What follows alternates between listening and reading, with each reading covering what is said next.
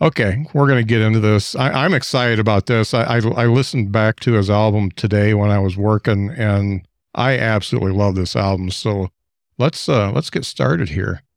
So my guest today is Nate Armbruster. He has been performing stand-up since he could drive.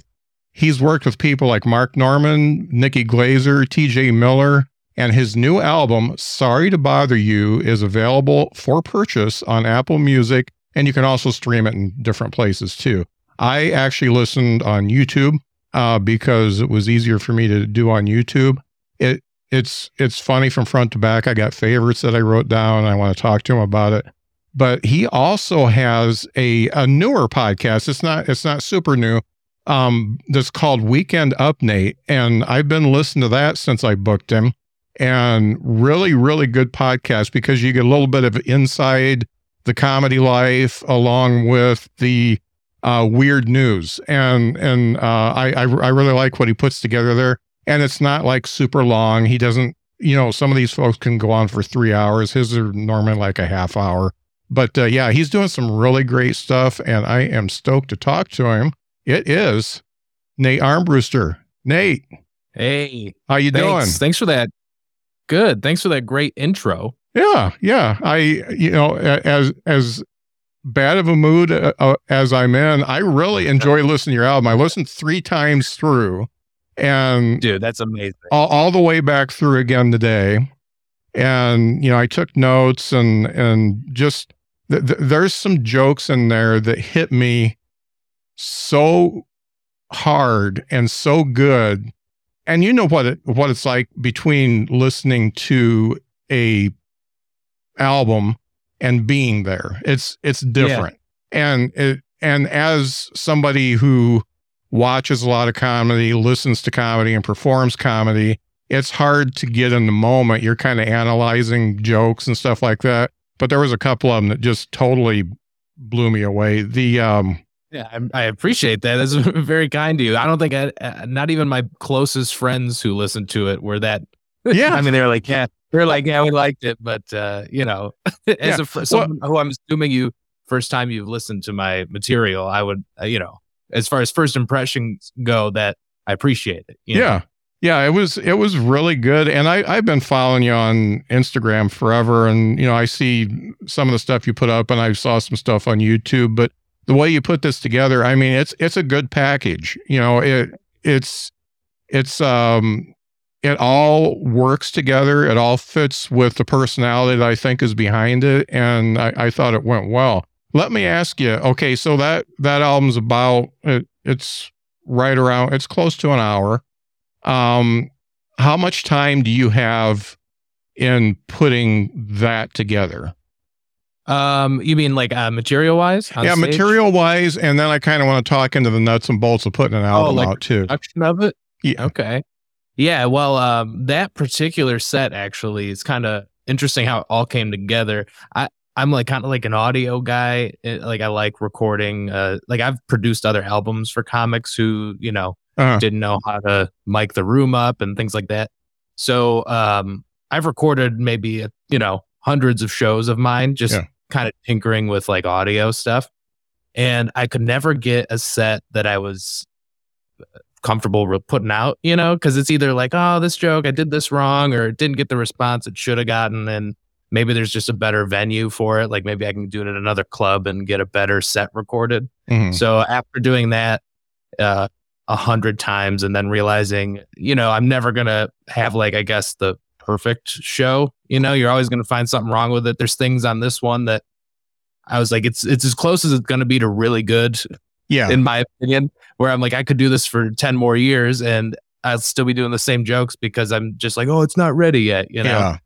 So finally I reached out to Zanies in Chicago where I live, and it's a great comedy club. If you've never been, you should definitely go. It's probably one of the oldest in the country. I think it's like they've been open for over 40 years now, and it seats like 100, just over 100 people. It's a little tiny place. And it's just, when you walk in, I mean, headshots from the floor to the ceiling of just everyone who's been there. And any comic you've heard of has at least been there once. And they let me do a Sunday night show there. And that was one take, what I put out. Okay. That was one show. So in my head, I was like, well, this will be the best opportunity at this like legendary comedy club. And so I have a lot of friends in town too that I can like, so I was able to sell it out, and I did maybe like 55 minutes, I think, before editing. And I cut out a lot because, I got distracted a little bit at one point in the show. Like somebody got up and I'd like talk to them for a second. And it's just stuff that just, it wouldn't translate to audio. Right. You know what I mean? So I cut all that stuff out, and then maybe a couple jokes that I was just like, meh, I'll just leave this out. And it came out to about 43 minutes, I think, the final album. And then the production of it was just, Zanies makes it real easy too, because they have a lot of it already set up for you. Yeah, they've got like the mics and the cameras already there, right? So you basically get pretty much a first draft that all you have to do is go through and edit and put your tracks together. Yep. And I did all the editing myself too. So I basically gave them an SD card, and they sent me the audio, you know, and each microphone. So we had like 4 mics in the ceiling for the audience, and then my microphone, all recorded separately on different tracks. And then, you can, say somebody's coughing under one of them, you can edit, you can do like specific edits and stuff. Yes. The more tracks, the better. I've learned that. I agree. Yeah. I mean, my thing, especially because that night, I don't get to do that a lot, like headline like a club like Zanies. And I mean, it's kind of like a few and far between. Most of the rooms that I headline are kind of just not shows you would want to record. Yeah. Really, yeah. So when I was like, okay, they're going to give me one night to do this, I only get one show. Oftentimes you can record like 5 in a weekend. I think the last time I did something where I was like, okay, I'm going to record the whole weekend. I was featuring, so I was doing like 25 minutes a night or per show, and we did 5 shows. So I did different sets each show of all this different material. But that night it was like, okay, I get one chance to do all these jokes. So, I got to do it right, and I got to make sure it's recorded. There can't be one issue with it, right? So, I was like, record everything from every angle, however, and then it's like, just to make sure it's at least on tape, that was my goal that night. Because nothing's worse than finding out like the SD card was full when you get off stage, and that also sucks. Yeah. Now, as far as material goes, that's when you think what it takes to put an hour together, or 43 minutes, whatever it is, when you think what that takes, how much blood, sweat, and tears and time do you think you have in that album? Ooh, I mean, I did my first open mic in 2008, and I was 16 years old. So those first few years, I try to not count because I wasn't getting up every night. It was like every couple of months thing because I was a kid. But ever since then, I mean, there's a couple of jokes, that are at least like that I recorded that are like 10 years old, and there was some stuff that once I realized, I'm like, okay, I'm going to try and do everything that I think is funny that I've ever thought of. So I was like, I'm just going to do every single joke. And then it's like, if one bombs, I can just cut it out. But yeah, I would say a decade's worth of just, doing shows and all that. Yeah. Most of that is just an accumulation of all of it. Some of that stuff I did that night. Like it was like an idea. I was like, okay, I'm just going to throw this out there, and it worked. And then some of those jokes are, older than I care to admit, but you want a record of it if it's a joke you like. And I liked all of the jokes that I recorded. So I was like, man, I haven't done this one in maybe 5 years, but why not, just do it that night. And then if it works, I'll keep it, So I could tell that you liked your material, that you were confident but it didn't seem like some of that was something you hadn't said for 5 years. It seemed, seemed like it was all, current. Good. That's a good sign then, I guess. Yeah. It's a couple of those jokes, were maybe five years ago was the last time I told it. So maybe it's older than 5 years. And then I was like, oh, I forgot about that one. I started going back and listening to old sets, and I was like, somewhere along the line, a couple of those jokes fell off. I just don't do them on the road or anything. I kind of outgrew them, I guess, but I thought they were still good jokes. So I dusted them off, and a couple of them went well. And I was like, all right, I'll just leave that on there, because, length kind of you want it to be. I'm as an unknown comic, someone who's not exactly like, I don't really have like a big audience, especially online. So it's like that's where the most people are going to see it and hear it. So in my head, I was like, this is going to be a lot of people's first impression of my stand up. So an hour seems like a lot to ask a stranger to give you, you know? Uh-huh. You know what I'm saying? Like, Yeah. like a Netflix special from, you know, let's say Tom Papa, for example. People are looking forward to that whole hour. They're going to watch the whole thing. Right. But Yeah. some guy who puts out an album, you know, just Nate Armbruster, they're like, who's this? You know, and if they like it, it's great. Hopefully they follow me and, you know, watch for other stuff that I put out. But I feel like 45 minutes is like that sweet spot. I think, yeah. you know? And it you know, it was perfect for me. And it like I said, it just seemed cohesive. And I gotta say, you know, one of my favorite jokes I've heard in a long time was the paper or plastic one. Hey, thanks, man. How old's that one? Oh, that's old. Is it? That's old. Probably, I mean, yeah, that was one that was probably one of my first like jokes that I was like, oh, this is good. I'm closing on this thing. Yeah. You know what I mean? That was probably the first joke I wrote that I was like, this works, you know, that I was actually excited to tell. And then it's like, you know, then it would become the one where like, okay, I'm doing this. Once you start headlining a little bit and you got to do more time, you kind of fill the rest of the time with at least my strategy would be like, okay, I'm doing everything that I'm doing right now, like that I'm on the road doing. And then it's like, I need more time. I'll go back into the files. Yeah. And that's one of those jokes, but I like that joke. I always got a kick out of it. And yeah, so I was like, I got to have that on there. And it's also like, you know, it's good. It's very punchy for me. Yeah. And that's, you know? It's like the perfect joke. And there are so many paper or plastic jokes out there, but yours is personal because, you know, it's mostly talking about you really until the main punch. And it's 1:35. And, you know, I think I laughed probably 6 times and, you know, laughed out loud in 6 times during that joke. And, you know, that's really, really good. Thanks, man. Yeah. I take that as a high compliment. Yeah. I appreciate it. Now, thinking about that particular joke, did you write it pretty much the way it is the first time, or how long did it take you to get it to where it was on the album? That's funny. It's pretty close to like when I first told it, except I kept adding to it. So that joke was maybe one setup, one punchline, you know, when I first started. And then as I did it, I would just start like, I would like maybe add something to it. You know, once you get a little more comfortable on stage, you can kind of like, oh, I had this other idea. Or sometimes off the cuff, you just slip another punchline out that you don't even realize it. You just say it and it gets a bigger laugh. And then you keep building on it.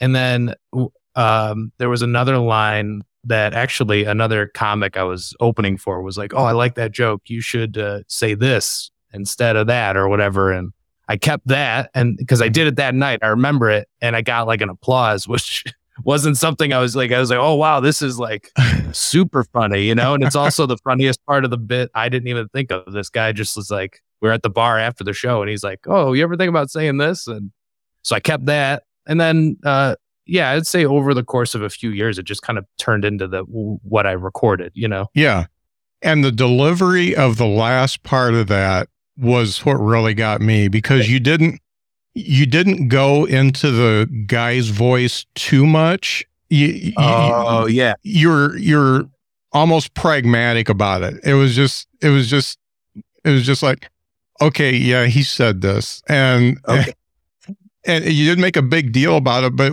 it was almost one of those throwaway lines that is funnier than the punch. And that's what I loved about it. And awesome. Yeah, it just, every time I listen to it, I laugh. I love it. And Second Bachelor Party, the way you approach that. That's my, you know, it's, and I've done it a couple times. Like last weekend I was doing some shows and I did it and I like kind of like riffed a new line and I was like, shoot, could have had that on the album. But the way that joke is maybe less than a year old, because that actually happened. I actually went to a second bachelor party last summer or a summer ago or whatever. And it was just funny because we were just joking about we're just joking around about it. And all these guys who aren't even comedians are just friends of mine. And it made me laugh. And so I tried it one night and I was like, oh, that one I really like. Yeah, that's a definite keeper because I've never heard a joke about a second bachelor party. and the approach is just great. I loved it. Yeah, it's a unique experience. That's just, to me, that's a huge sign of growing up, being I mean, for what it's worth, your listeners and viewers, I'm 30. So like a lot of my materials, just at least right now, is just about some of these eye-opening moments I'm having about life in general. Yeah. And that's one of those things where it's like, man, I was at your first one, It's funny. I'm doing another episode after yours, and I think I'm gonna, when we do Is This Anything, I think I'm gonna give you both jokes because I've got one about getting older, and I want to see what you think about it because that one's brand new. The one I'm bringing that I was gonna bring is one that I've done a few times and just sucked, and I rewrote it. And I want to see if it's any better. But that's what I'm thinking. But I don't want to jump the gun here, but I listen to Sirius XM a lot because I drive a lot, and I hear a lot of comedians on the various channels because I flip through like Raw Dog, JFL, the one that Lap USA, Popular. All those channels. But I run through all of them and I hear comedians I hear bits that are not as funny as the two I talked about on the record, on your album. So how do you even know how to go to SiriusXM and say, hey, I've got this album. Do you want to check it out? Yeah, it's funny. I was just on the phone yesterday with somebody who's going to help me submit. Basically, the easiest way to even submit your stuff is to be affiliated with a record label. And there's a lot of comedy record labels. You have a few choices that are, especially like people at my level that will work with you, and they have a relationship with Sirius. So when they put something out, they can send it along and hopefully your stuff gets on the air. Because it's also like a great revenue stream for comedians, right? Would make a huge difference in like my life. I could definitely use the extra income. Yeah. But, so I actually self-released this all on my own. I just put it out. I'm just on my own, and then I was talking to a friend about submitting it as an independent. Just do my own thing, and I just heard lately because there's like a lot going on with. I guess licensing rights. There's this whole thing. You can look it up, but it's between comedians and Spotify pretty much who want basically more money per play. And it kind of like ruined I don't want to say ruined everything, but it definitely like changed their process for submissions. So from what I understand, it's harder to get your stuff listened to as an independent because they don't know, like if you're affiliated with a label who basically isn't part of all of that conversation, you at least have a good chance of getting listened to. Hopefully it gets on the air though. But that's definitely a huge part of why I put this out, is because I would love for it to be on Sirius, kind of expose you to a new audience. And it's like, it's a little feather in the cap as a comic, because if you're not a comedian who's on Netflix and no one's really asking, like no one's hurting for a special from me, you know what I mean? Like no one's really like asking for it. So you got to do it all yourself. So you got to put it out and, hopefully people like it, and then you can submit it through Sirius as opposed to like someone who's just got an opportunity to produce a Netflix special, Right. And that's got to be hard to make that decision, because if you go with a record company, you're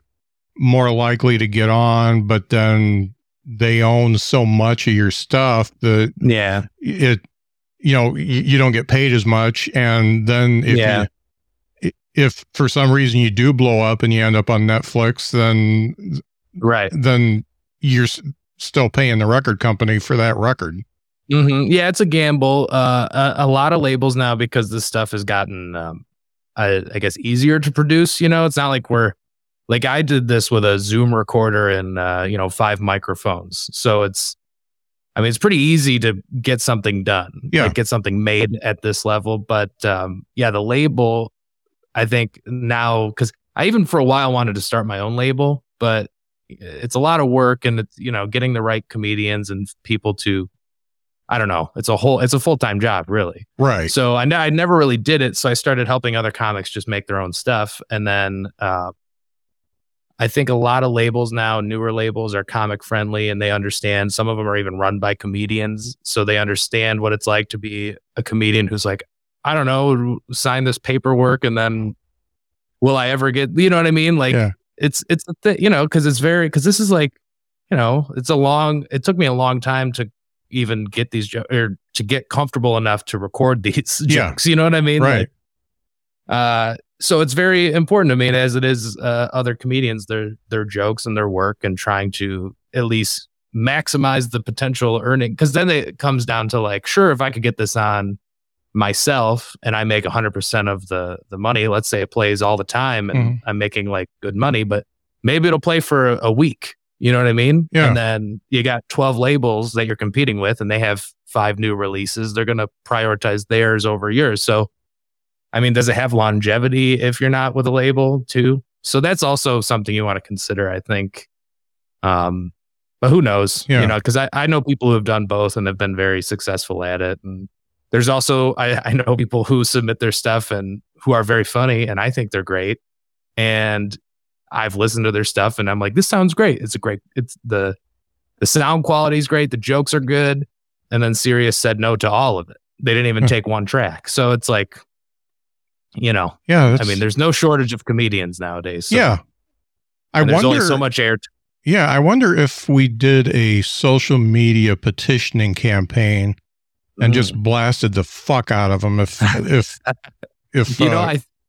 Do they take call-ins? Can you request bits? I know one show that has a friend of mine on it that he's on there, I think, once a month that I could call in, and I don't know how to pronounce his last name. Fugelsang. Fugelsang. Which station is it on? Do you know? I can look it up later. I think it's one of the talk stations. It may be a political one. I don't. Oh, I see. So it's not on the comedy station. Yeah, okay. And it may be comedy. I don't remember, but my friend John Poveromo's on it with him at least once a month, I think. And I know they air late night, but I would definitely call in, because you've got some tracks here that, like I said, are better than a lot of the things I've heard. Well, if I ever get the chance to talk to someone, I'll be like, Scott Curtis said, you got to play this. Behind the Bitch, that podcast that nobody knows about. You got a lot of followers. Either you're good. I would assume this. I was excited that you asked me to do this. I was like, wow, this guy. And you've had a lot of great guests. I was looking at your episodes. I was like, man, all right.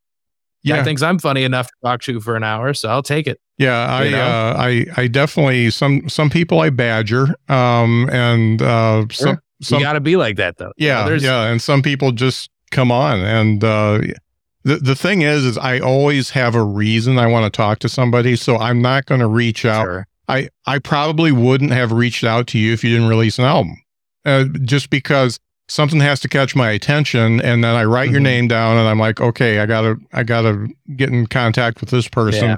And that, like I said at the beginning, 10 people. I thought, okay, because I've been getting shot down so often lately. Yeah. That I'm like, okay, I'm going to do 10 in a 2-day period and see what happens. And well, what's funny is I saw, because I think when I got your message, I didn't know, or at least at the time we weren't friends on Facebook or something like that. And so your messages went to my spam folder on Facebook.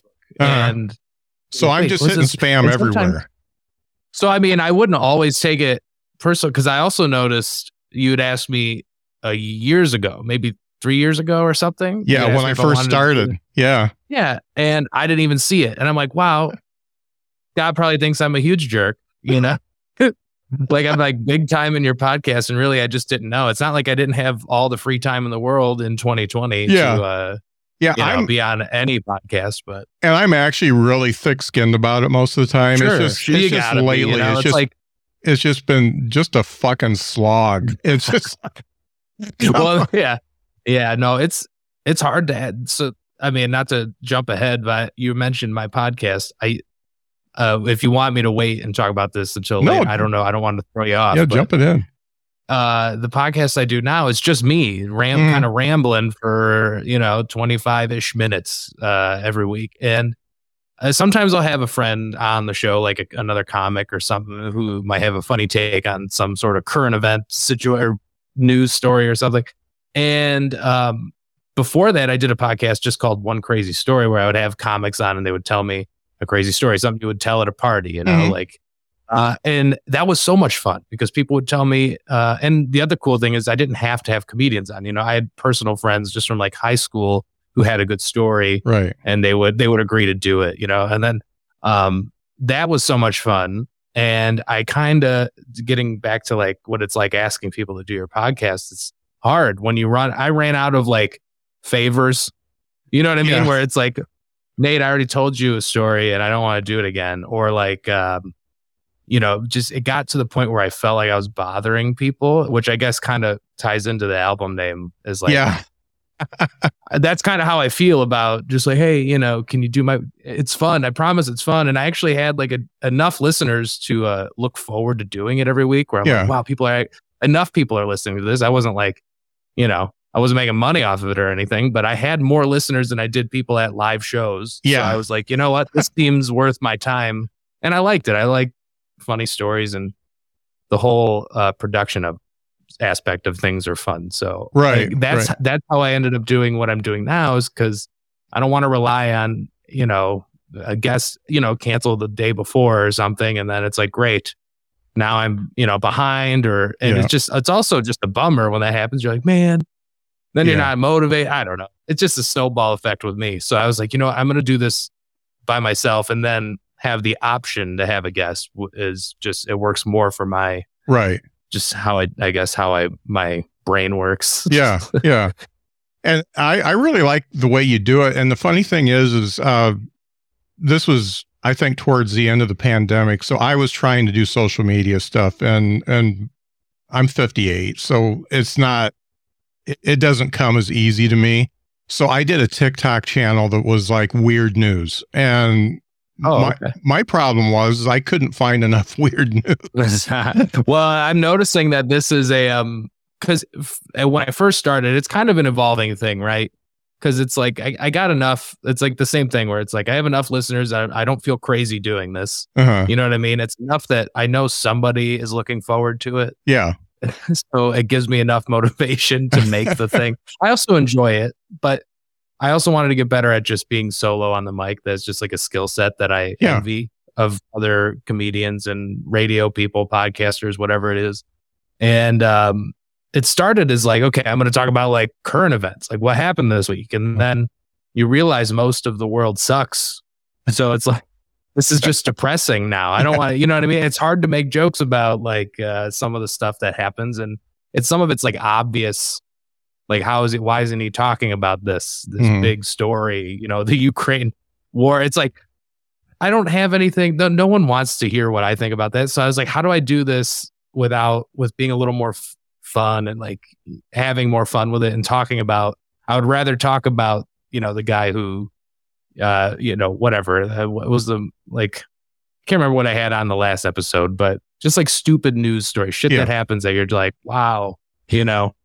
Like, and it's just lighthearted and fun. I would rather talk about stuff like that than, whatever political situation is going on or whatever it is. Yeah. So I kind of started doing the weird news stuff.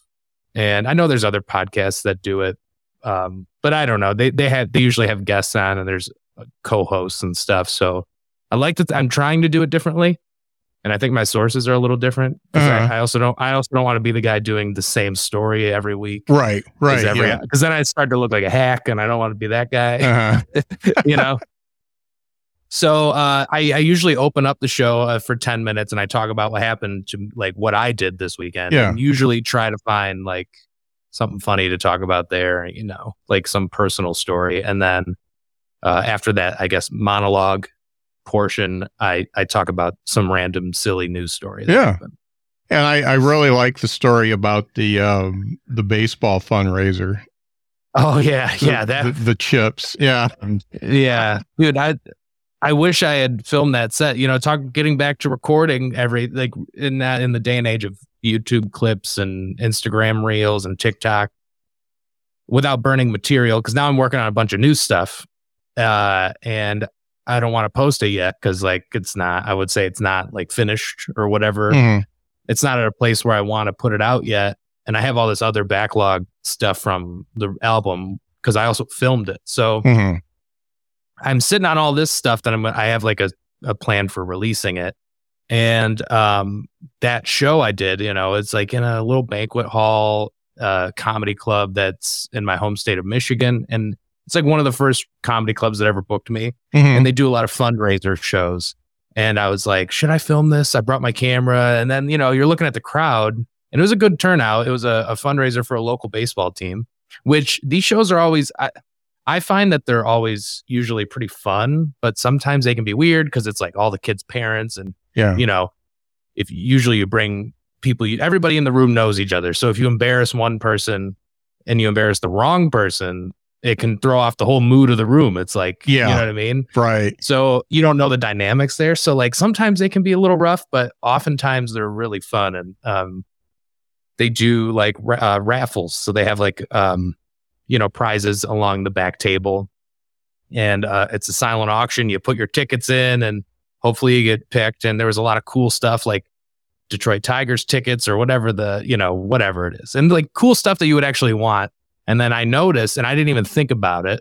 I just, in the back of my head, I was looking at the prizes while the opener was on stage. And I'm looking at the table and I noticed just a laundry basket full of like snacks. It looks like stuff that you would just get out of your pantry, like a bag of potato chips and, you know, Slim Jims and stuff like that. And I was like, man, what an odd thing to like raffle off, you know? And I was doing the show and like halfway through my set, and it's going well. Like everybody's having fun. We're like really moving. And then like I did a joke and it just kind of fell flat. And also I decided to not record this because I was looking at the crowd like, this probably isn't going to be anything crazy. I'm working on this new stuff. And, you know, I just knew what I was going to do. So I was like, I don't need to film this. And then a joke kind of bombed and I made a comment about, you know, how they didn't lie. I commented on them not liking it. I was like, man, you know, I really lost you with this one. And I realized like half the room is like, you know, probably the parent of the kid begged them to come to the show. Like, you sold me a raffle ticket. I'm just trying to support my nephew's team or whatever. Like that's the kind of energy I was getting. Yeah. And I called that out and I got a big laugh and I was like, oh man, I must be onto something here. And I said, some of these people are probably just here to see if they'll win this laundry basket full of potato chips. I just said that. Something along the lines of that, and it like erupted. Like, it was the funniest thing. I couldn't even follow it. And then it was like, and then it just turned into this whole riff on like, who the hell would even like? It's literally like somebody forgot they were supposed to supply an item for the auction, and they just stopped it. They had a basket in their car, and they just stopped at a 7-Eleven on the way to the show, and it was the funniest thing I said all night. And I'm like, this is why you got to film every set, you know? Because then after the fact, I was like, man, that would have been so funny. It was just a genuine funny thing that happened in the moment and it would translate to somebody who wasn't in the room. It wasn't something that you had to be there. I don't know. Yeah. So that was that story so that's the kind of stuff I try to talk about on the opening of the podcast. It's like, you'll never believe the shit that happened to me this week. So, you know, and sometimes I have a boring ass life. Yeah. So, you know, the funny thing about that story is one of the things that got me thinking is when did you feel comfortable enough that you could be in the moment to do something like that? Because I know that that's a process because you're so focused on your set and your material and stuff like that. You don't even know what's going on around you when you start. What was it that made you so that you could be in the moment like that? Man, I don't really know if there's a specific moment that I learned. I think it just comes with doing anything enough. Like, they say 10,000 hours or anything, things. It's like podcasting, even that, like how are you comfortable even talking on the microphone and stuff like that. So I think once you do it a certain amount of times, you eventually get comfortable with yourself in whatever way that is. There are people who don't like to do that. And I don't always enjoy talking to the crowd, but you can just kind of feel that they were like open to it and they were fun and like they would have, you know what I mean? They would go along with it. I think that just comes with doing it for as much as you can until one day it's like, oh, I can't believe that worked. Like it'll work enough where you have the confidence to do it. Yeah. And you'll feel comfortable. And I think at some point I just got to like, well, I mean, I don't really care. We're at this baseball fundraiser. Nobody's going to remember this show. Yeah. You know what I mean? Like I'm not on the Tonight Show. It doesn't, like if it sucks, it sucks. I mean, I want it to go well, but you just got to be comfortable with it potentially not going well because it's not always going to go well, Yeah. And the moment you can like be okay with that, I think you're more comfortable. Like you can relax a little bit. Right. And I think it helps even the jokes, like the jokes that you plan to tell, like your material. I think it also comes through there where like if the crowd knows if they trust you, which has a lot to do with like the confidence of like, no, I know these jokes will work. I'm going to try this new thing, but if it doesn't go well, then okay, I'll go back to this other stuff that works. I'll get them back and then I'll try another new thing. Like it's a balance, I think. Yeah. But it took me a while to get comfortable because in general, I'm not. And that's another thing that doing the podcast has helped with is like just talking in your room alone and getting comfortable and doing, if you can do so in a way that keeps even one person hooked. And, to me, that's a great skill to have. And it translates to the stage. Yeah. Because then I can take an idea and just kind of roll with it. And that's kind of what happened that night where I was just like, well, you didn't like my joke. Well, I'm going to make fun of whoever just thought it would be appropriate or like at all exciting to share, the worst possible. And people put their tickets in there, which blew my mind. You don't want the Tigers tickets? I would just put all the tickets, I don't know, like something fun. Yeah. I mean, it's a baseball team fundraiser. So you got like the Tigers to donate some tickets or something for next season. And I was like, wow, you didn't even want that? You're clearly baseball fans. That'd be like the hot prize, I would think. But sure enough, somebody did. And they came up to me after, the guy that won, and he's like showing it off and stuff. It's silly. But those are my favorite parts of those shows because usually something comes from it. Maybe sometimes a moment will happen with the crowd where you can add it to the joke. Right. That was just kind of like a thing that happened. But sometimes you can be like, well, how somebody responds to a joke, you could have a conversation on stage with somebody, and then that becomes part of the bit later on. It's funny. I'm doing another podcast. It's just me solo talking about podcasting. And it's so much different than this. And right now I don't like it because I have to fill that space. And it's not even me doing jokes. It's a serious podcast. And I'm really struggling with it because when I'm talking to somebody, I'm fine. But when I have to fill that space myself, I haven't done an episode longer than 15 minutes, me talking. It's hard, man. Yeah. Yeah. Like I really like Bill Burr's like a prime example of someone who can just, ramble for an hour, but the whole time you're like interested in what he's talking about. Yeah. He could be talking about, walking, just his walk down the street.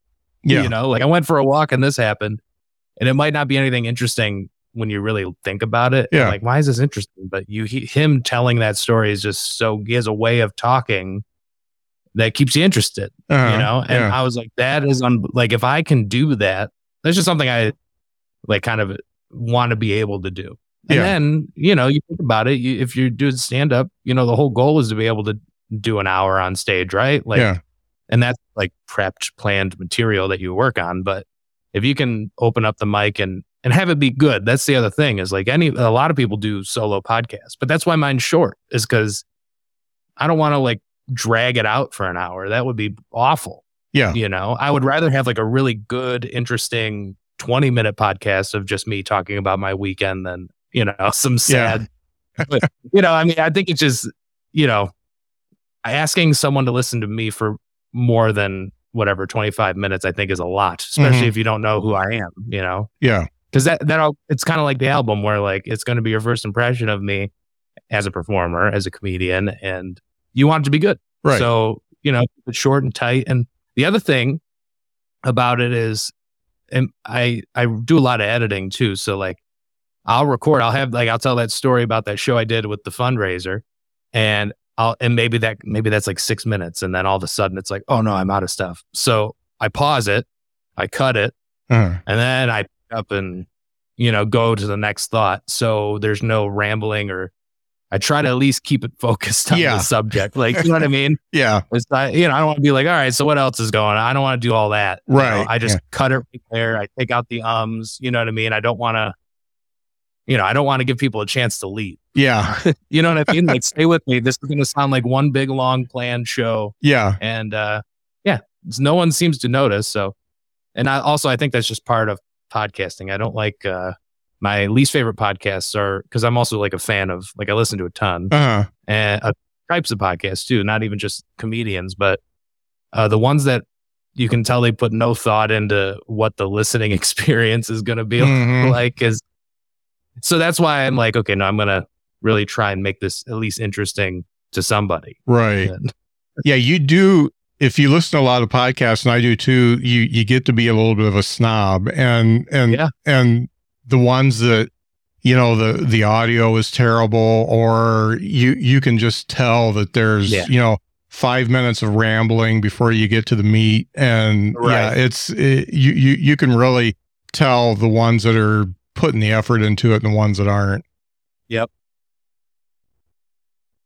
As far as, so you've been doing this a long time, what would you say is the best and worst advice you've got coming up? You know, I'm trying to think of any bad advice, because I mean, good advice would just be, and this, I don't know if this is just redundant, if what other comics tell you, but the only way you're really going to learn how to do it is to do it, you know, and these days it's pretty easy to get up somewhere, whether it's like your local, so many places have open mics, you know, most towns have them now, but I would say just try it, you know, if you ever want to try it, just give it a shot, you know, and maybe it'll go awful, but at least, you know, you know, but just keep going is kind of, because you know, the amount of times I thought, you know, man, maybe I shouldn't be doing, maybe I should go do something else. Maybe I should find like a different career path or something. But, you know, I just love doing it. And anyone who loves doing comedy isn't really going to stop doing it. There's so many people I've had this conversation with where, like, you know, I'm still young. I can like make some money. I maybe get like a little 401k going. I got time. Yeah. And then I'm like, but I'm like, no, I shouldn't. I should keep doing this. Something keeps me going. And I don't know what it is, but I often think about every moment. I was like, maybe I just shouldn't do this anymore. It's kind of like, you know, driving how far for how little money, like just the stupid I take. And I think like, man, if every time I thought about quitting, I quit, I never would have gotten that next opportunity that kept me going. You know what I mean? Yeah. Like, you know, I put out this album. Had I quit, you know, I never would have been able to do this. And then, you know what I mean? Yeah. It's kind of like just having a goal, really. Yeah. But yeah, just keep going, you know? I mean, don't get me wrong. If you really want to quit, you should quit. But I mean, but I don't know. To keep trying it, something good's going to happen, whether it's you think of a new joke, a funny joke, just to keep getting on stage, you know? That's like the best and truest advice, you know, to give somebody. Yeah. And then the worst, nothing sticks out. I mean, I've seen people just make poor decisions, and they didn't know they were giving me advice. If anything, it was just like watching other people make bad decisions. It's like, okay, yeah, don't do that. Yeah. You know, whether it's how you conduct yourself at the comedy club, how you talk to the wait staff, how much you tip the wait staff, Yeah. how you know what I mean? Things like that, how you act with the crowd after, or you know, stuff like that, like just, and what to do on just how to talk to other comedians and just be at least, you know, pleasant to work with, you know? Yeah. But like stuff like that, I always found valuable, you know, Yeah. watching somebody just either not tip or like the wait staff, and then, you know, it gets back to the booker at some point. Yeah. You know, stuff like that. Yeah. Just how to conduct yourself. But I think that kind of advice applies in any career path, really. Like, just don't be a dick, you know? Yeah. That's but yeah, I don't know. No specific bad advice sticks out. Yeah. You know, it's funny you talk about tipping and stuff like that. I'm in Huntsville, Alabama now, and we just lost an open mic, and it was mostly because it was all comedians there. You know, usually there might be one or two tables of people who aren't comedians, and they get a water and they wouldn't tip. And I understand, because if I was to do 5 a week and I drink 2 beers every night, and I tip and I always tip like 50% on a beer. So if I tip only 20%, then all of a sudden in a month, that's a car payment. And so, totally. So I understand where the comics are coming from, but the guy who runs some of the mics here said, you know, get your water and give the bartender $1, you know, and just so they know that you're there and you appreciate the fact that they're running a mic there. And the fact that they're even showing up, because like you can't have the open mic without the venue, right? So like, you know, as much as it might be hard to like, you know, part with that money, especially if you're like a struggling comedian, you know, I mean, it's hard, you know, coming up. I don't even carry cash. I had to, the club I was at last weekend, the bartender, and it's like a club. I mean, I've been going there for years. So like they know, like when you walk in, they actually knew my name. They're like, hey, Nate, how's it going? Like, it's that kind of place. You know? And I didn't have cash, and I was like, shit, you know, like I don't want to know if I just made him. I was like, what's your Venmo? You know, like I had to, because I was like, I'm tipping you because I know, you know, I value their, you know, they're showing up. You know? So that's good. Yeah. You need the bartender, you need the comedy club or the bar, you know what I mean? To have, they're the reason you even get to put on a show. Yeah, so exactly. At least at my level, no one's showing up for. Yeah. I'm not exactly selling tickets. Yeah. And I think, especially in open mic land, you get a little complacent and you think, oh, this is always going to be here. So, you know, I'm just going to get my water and go on. But, you know, they notice the bartender is there. It's a Wednesday night and they need to get paid. And so, you know, I gotta be worth their time. Yeah. So I think they stopped the open mic and they're doing bingo or something like that. So, you know, it's, you know, it's so funny. It's so funny how like there's clubs now they'll do other stuff on their off nights. Cause you know, especially if you're a full-time comedy club, you're only open maybe Wednesday to Saturday. Yeah. You're busy. That's when you're doing shows, right? Thursday, Friday, Saturday, most places, but they have like 3 or 4 days off during the week. They want to use the venue. They have the space, the whole full bar. It's like, why not try another event? Maybe they'll bring in like, you know, a TikTok comedian or something. Yeah. Like, and they'll put them up on a Monday, right? Mm-hmm. They'll sell the place out and they make tons of money off the bar. So it's great for business, you know, as long as it's not ruining the Thursday, you know, the normal stand-up stuff. But do whatever gimmicky stuff you want to do on the off nights. But let's say it's bingo. There's a club near where I'm from. They're a new club. They've only been open a few years, and then they also got through the pandemic and all this stuff. So like any business, they're like, anything we can get these, you know, this place sold out. Mm-hmm. And the comedy, it's slowly building, right? It's getting better and better every time I go back.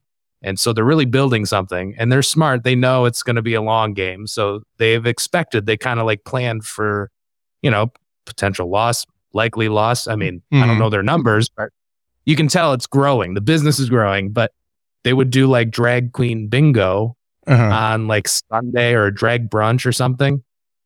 And it sold out. I'm not kidding, in like a half hour. Oh, online. I bet. Yeah. And I'm like, what? You know what I mean? But the thing is, it's 400 seats or whatever the capacity is. They sell a ticket for each seat. They're making money off the bar. They bring in food, Yeah. So I'm like, whatever keeps the lights on, just don't do that on a Friday night. Yeah. Let comedians, don't become a brunch spot. I want to keep a comedy club. But hey, if you got to do that on the off nights, be my guest. Yeah. You know what I mean? But it's interesting though, because they're like, it's also like, like Nate, yeah, how's the show looking this week? And not too many, maybe it's half full or something. You're like, all right, we'll make it work. We'll do the show. We'll have fun. Uh-huh. And then it's like, wow, drag queen brunch just sold out in 30 minutes. And you're like, man, because all those people know about the comedy club. Right. You know what I mean? Yeah. They know how to get there for brunch. I'm like, why don't you come out for the comedy? Yeah. But hey, I don't know. Yeah, it's a weird business, a weird dynamic. Yeah. It's funny what's popular now and what may be popular in a year from now. So this has been fun, but I want to get to the is this anything, because I've got at least one I'm going to do. I may only do one. I may save the other one for Ben, the other guy I'm talking to. But this is where we each bring a joke or a premise to the table that we're working on. We think might be something. It bombed before. We want to make it good, and we just give each other notes. So since you're the guest, you get to choose if I go first or if you go first. Okay. I'll let you go first. Let's see. Okay. Let me find it.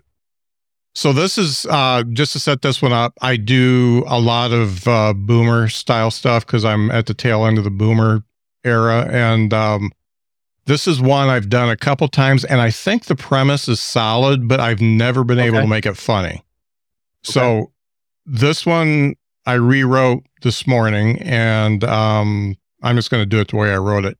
So I'm totally paranoid about my phone battery going dead, and I don't know why. I went over 30 years without one, and I don't remember wishing I'd be able to be found anywhere by anyone who has my phone number and yet not be able to make a call from my own house because of trees.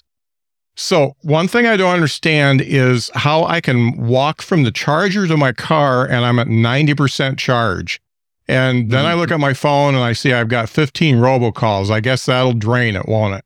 When I get to 70%, all I'm doing is looking for outlets. I've got a 6-foot charging cord wrapped around my ankle, ready to go, and I just need the juice, baby. And when it gets to 30%, I'm just going to get a new one. I go to the T-Mobile store, and when they ask what kind of phone I want, I just say fully charged. End of joke. Funny. Yeah, no, I like that. No, there's something to that, because I think it's also not only, I mean, you kind of described it as like a boomery take, but also like, I think that's something we all deal with. I mean, I am 100% addicted to my phone. So it is always charged. And if it's not 100%, I keep it charged. So I guess that's the difference there is like, you're struggling to keep it charged, whereas it's never getting below 100. You know what I mean? Like it's so, but no, that's something totally, I think that is, that whole premise is great. Yeah. Do you think I should make it shorter? Should I put more tags? Should there be less tags? I just don't know what to do with it. I think a little shorter. Based on if exactly what you read is how you say it on stage, I would maybe shorten it a little bit. Yeah, it was twice as long. Okay. Yeah. Well, I mean, I guess it would also be different to see it in front of a crowd, but I think the payoff is funny. Like I like that. Like what kind of phone do you want fully charged? That's, like the idea of, I guess it is, I don't know the rest of your act or how you do, but like the whole like boomer, like, it was phones never charged. Like this is something my dad would do where it's like, can never find his charger, can never find his phone, can never, you know what I mean? I'll just get a new one. You know? So no, I like that. No, I think a little shorter, shorter. If you're going based on exactly what you read. Yeah. I wonder if I could go from, because I think the fact that people can find me wherever I'm at, and yet I can't make a call when I want to, I think that has legs, but I could jump right to the 30%. So when it gets to 30%, I'm going to the T-Mobile store and getting a new phone. Because the other two, I don't think really. Well, also the robocall thing, I don't know if that's true. Yeah. Like that really, I mean, I don't know. It might be. Yeah. It's not impossible, but I don't know if that really drains the battery. You know what I mean? Yeah. You might even be able to just cut that part. Yeah. Or think of a different, why else would maybe a funnier reason of why you know what I mean? Why it's the battery's being drained all the time. Yeah. And I've never heard a phone battery joke. And the reason why this comes up is because my son, who's named Nate, who turns 30 this year, his phone is always like at 15%. And it drives me absolutely crazy. And he doesn't care. Yeah, well, see, maybe, so if we're the same age, maybe maybe I'm just crazy. Because I'm always, my phone is always at a 90 or more for sure. Yeah. And just because I'm paranoid of it dying. Yeah. I don't know that it's the battery's fault. I think it's just me being like, nope, not even gonna risk it. Well, I know both my son and my daughter, their phones they're always like, oh shit, my phone's gonna die. Well, good. Funny. Yeah, I just feel like the premise is there. I just say what? I love that fully charged. That's funny. Yeah, like when you want a new one. Yeah. So I just need to get to that, and then if I can find more to add on to it, then that's fine. Yeah. Cool. You definitely got something there. Okay. Good. So what do you got for me? So, okay, I've never even tried this on stage, and I want to, maybe I'll try it this weekend just because it makes me laugh. And I find that if it makes you laugh, you should at least give it a shot. Mm-hmm. But my dad is in this, the older he gets, the more he's interested in our ancestry and so he's been doing a lot of digging, with things like 23andMe and stuff like that, making it easier than ever. And you can really find out a lot about your family's past, right? Where, when did our family get to the United States? Because both of his parents are from families who eventually came over here from different countries or whatever. So he's gone back and he's got all these old photos and he's doing all this interesting research about our family. And in my head, this is so it got me thinking. Okay, don't go back too far. I'm very white and very German last name, Armbruster. Because he thinks it's interesting and I think it's interesting, but I'm also I don't want to know too much because the farther you go back, the more likely it's going to be bad. You know what I mean? So this is where this is the whole. I mean, this is just it's like I said, I've never even tried this yet, so I don't even know if it's funny, but. That whole thing where I'm just don't go too far back, because we're very German and very white. And then also our last name, so Armbruster, it literally means and I'm reading this off I looked it up off of Ancestry. It's on Ancestry.com as Armbruster is the occupational name for a soldier armed with a crossbow or a maker of crossbows from an ancient derivative of armbrust, which means crossbow, right? Wow. That's a pretty interesting, badass last name, and it's wasted on me. You know what I mean? My ancestors would, if they met me, they'd be like, you're what happened to us? This, first of all, you do comedy, you're very sensitive, you know what I mean? You could just roast the hell out of me. It doesn't work with my everything about me. Yeah. Armbruster, it's technically a really badass last name, but it's just, there's nothing badass about me at all. So that's the whole joke there. Right. And then it gets or the whole idea, then that's basically what I want to try. And then it also comes down to Armbruster because it's a somewhat unique last name. It's not very common. But the amount of people that like to bring it up, after a show, I can't tell you how many times someone's like, oh my God, do you know Cindy? Are you related to Cindy Armbruster in Cincinnati? And I'm like, never, no, I'm not. You know what I mean? But you just get I've had so many conversations like that, oh, wow, you have a unique last name. You must know the other person, And then you find out it's actually not that unique because there's like a lot of other people. Like it's not as unique as I thought with the amount of people that are like, wow, I've never met another Armbruster. And then someone, so the dumb conversations that come along with it make me laugh. Yeah. So this is just the whole bit that this is the idea. I wouldn't call that a joke finished. You know what I mean? Yeah, but you've got two really good tags there between the uncommon last name and the crossbow. And I don't know if you can go to, the only thing I ever shot was Jägermeister or something like that. Yeah. Okay. Yeah. So, you think about, how rugged a crossbow is, and then you could go into everything that's not rugged about you, right? Like crossbow. I don't even cross the street without a stoplight or something. I don't know. Yeah. Like just I know what you're saying. No, I like that. Yeah. The crossbow really came out to me, and the unique last name does too, because I mean, Curtis isn't that unique, but I get the same thing. It's always, Joe Curtis from Minnesota. Well, no. Right. Yeah. And I don't know where you could go with that,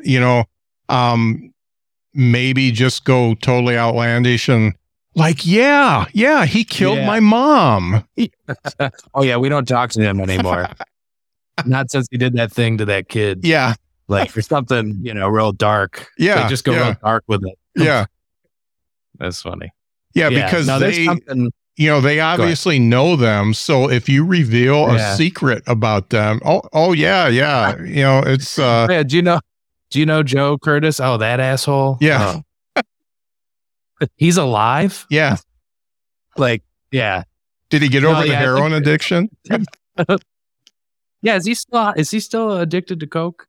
No, I think there's something there. I got to figure it out. This is currently a joke. Like it's currently an idea that keeps popping into my head. You know what I mean? So, cause like I would like to think, I got a note in my phone in my notes app that's like 1 million pages long of just crazy shit. Yeah. Like, that I think it's funny or a potential joke idea. To someone out of context, like if I ever die, throw my phone in a river, okay? Because like I gotta, I gotta be able to explain some of these thoughts that pop into my head. But I go through this app all the time, and I'm like, you know what? There's no excuse to not have a new joke this weekend. Let's try something new, So I go through the app, and this one, I don't see it written. I haven't written it down anywhere. It's just something that pops into my head sometimes. And I'm like, it keeps nudging me to talk about it. And then something will happen. Like I'll talk to my dad. He'll be like, hey, did I ever tell you about your great grandfather? And then and it is interesting. Like some of our family that he's learned a lot of cool stuff. Yeah. But it keeps popping into my head. Like, oh my God, I got to try this joke about just our last name. Yeah. Like, so anyway, so it's something I feel like if it keeps popping into my head, it's got to be worth giving it a shot. Yeah, definitely. So crossbow is just funny by itself. So the word is funny. So being able to play off that's great. And also the name recognition. You've definitely got something there that you could build on that for sure. You got to think of like a funny family crest. For like we would have to update it, I'll have to find. I got to do some research, but I think it'd be funny to like really like go all in on it. We replace the crossbow with kombucha. Yeah. I like that. Something real like what would you say? Gen Z like or something. Something real like I don't even know if that's the right thing to say, but you know what I'm trying to say. Something definitely a weak man would. So you know what I'm trying to say. Yeah. Something like a good example of my life. Yeah. I went from hunting my food to wanting to make sure my digestive system is working right. Yes. We don't make crossbow. Like if an ancestor of mine, like an actual crossbow maker from, however many hundreds of years ago, saw me now, I'd be like, I'm just taking Metamucil now. Like, I'm much weaker than, I don't even know how to make. Yeah. Like, I shouldn't have any weapons. I'm an idiot. Yeah. So, and luckily we don't need crossbows anymore. Yeah. Yeah. Yeah. But still, like, it's funny though. I just think about that. Like, when they were coming up with last names, like Smith is usually like, I would say that's one of the most common last names. Uh-huh. Like blacksmith, it's like a verb. Back then that was like your occupation, and all of my ancestors probably would be so disappointed to know me. Because they were likely doing some badass stuff, and here I am. But so that's the whole premise of something. I'll try it this weekend and see what happens. You've definitely got something there. And the funny thing is, I'm starting to get listeners writing in, giving me tags. So if I get any, I'll send them over to you.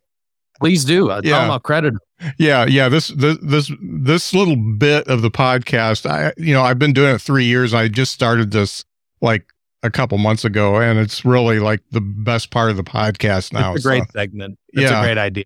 Yeah. Yeah. And I did it because this dude from Canada said I should. So, there you go. Great. Comics love talking about Joe. And also, like, hey, you help me just say it out loud. Yeah. You know what I mean? Right. It's low stakes because I'm having a conversation. It's like, if you don't laugh, I'm not going to like hate myself. Yeah. But like the idea, like, it's not like trying a joke on stage where like, if the crowd doesn't laugh, Yeah. Like with you, the only feedback I'm getting is your response, Right. Yeah. If it's not laughter, you'll probably at least help me figure something out. Yeah. And now after this conversation, I at least have the confidence to try it this weekend. You know what I mean? Yeah. Like if I go back and listen to this and I'm like, okay, I said it like this, and then some of your advice with the tags and stuff. Yeah. So I'll try it this weekend and I'll let you know how it goes. Excellent. Yeah. Definitely do. That's great. Where can folks find you on the internet? And make sure to mention the podcast again, because it's good. Okay. So my podcast, which also I'm thinking about changing the name, but I don't know when or how. But anyway, it's right at this moment, it's called Weekend Up Nate, and I post an episode every week. I'm behind on this week's, but I'm probably going to edit it after we hang up and post that. But yeah, so I post every week. My album, Sorry to Bother You, is on all of the streaming apps. You can listen to it, whatever, download it. Which the video version, I guess the special will be out on YouTube at some point in the next few weeks. So you'll be able to watch it if that's more your thing. And all that info, I like live on Instagram. I'm on Instagram all the time. Same. So that's like my main social media, but I'm on all the apps. Everything is just at Nate Comedy. And yeah, easy to find. I'm on the road a lot. I do a lot of live shows too. So yeah, if I'm ever in a town near whoever, I'll let you know. Well, I tell you, and I'm not just saying this because I listen to a lot of albums, and I do not invite the person to be on my podcast. Yours was really, really good. I mean, I even 3 times in, paper or plastic got me every time. Oh, good. No, that means a lot. Thank you. Yeah. And folks, you got to listen to it. It's towards the end of the album. Even if you just listen to that track, put it on repeat on YouTube and see if we can get the numbers up there. Hey, I'll take it. Yeah. And I think I might start petitioning SiriusXM and see what happens. Please do. Yeah. No, let's get some. Let's do it. Let's get some heat. Buzz going. Yeah. Oh yeah. Well, thanks so much for being on the show. This has been a lot of fun. Thanks for asking me. This was fun.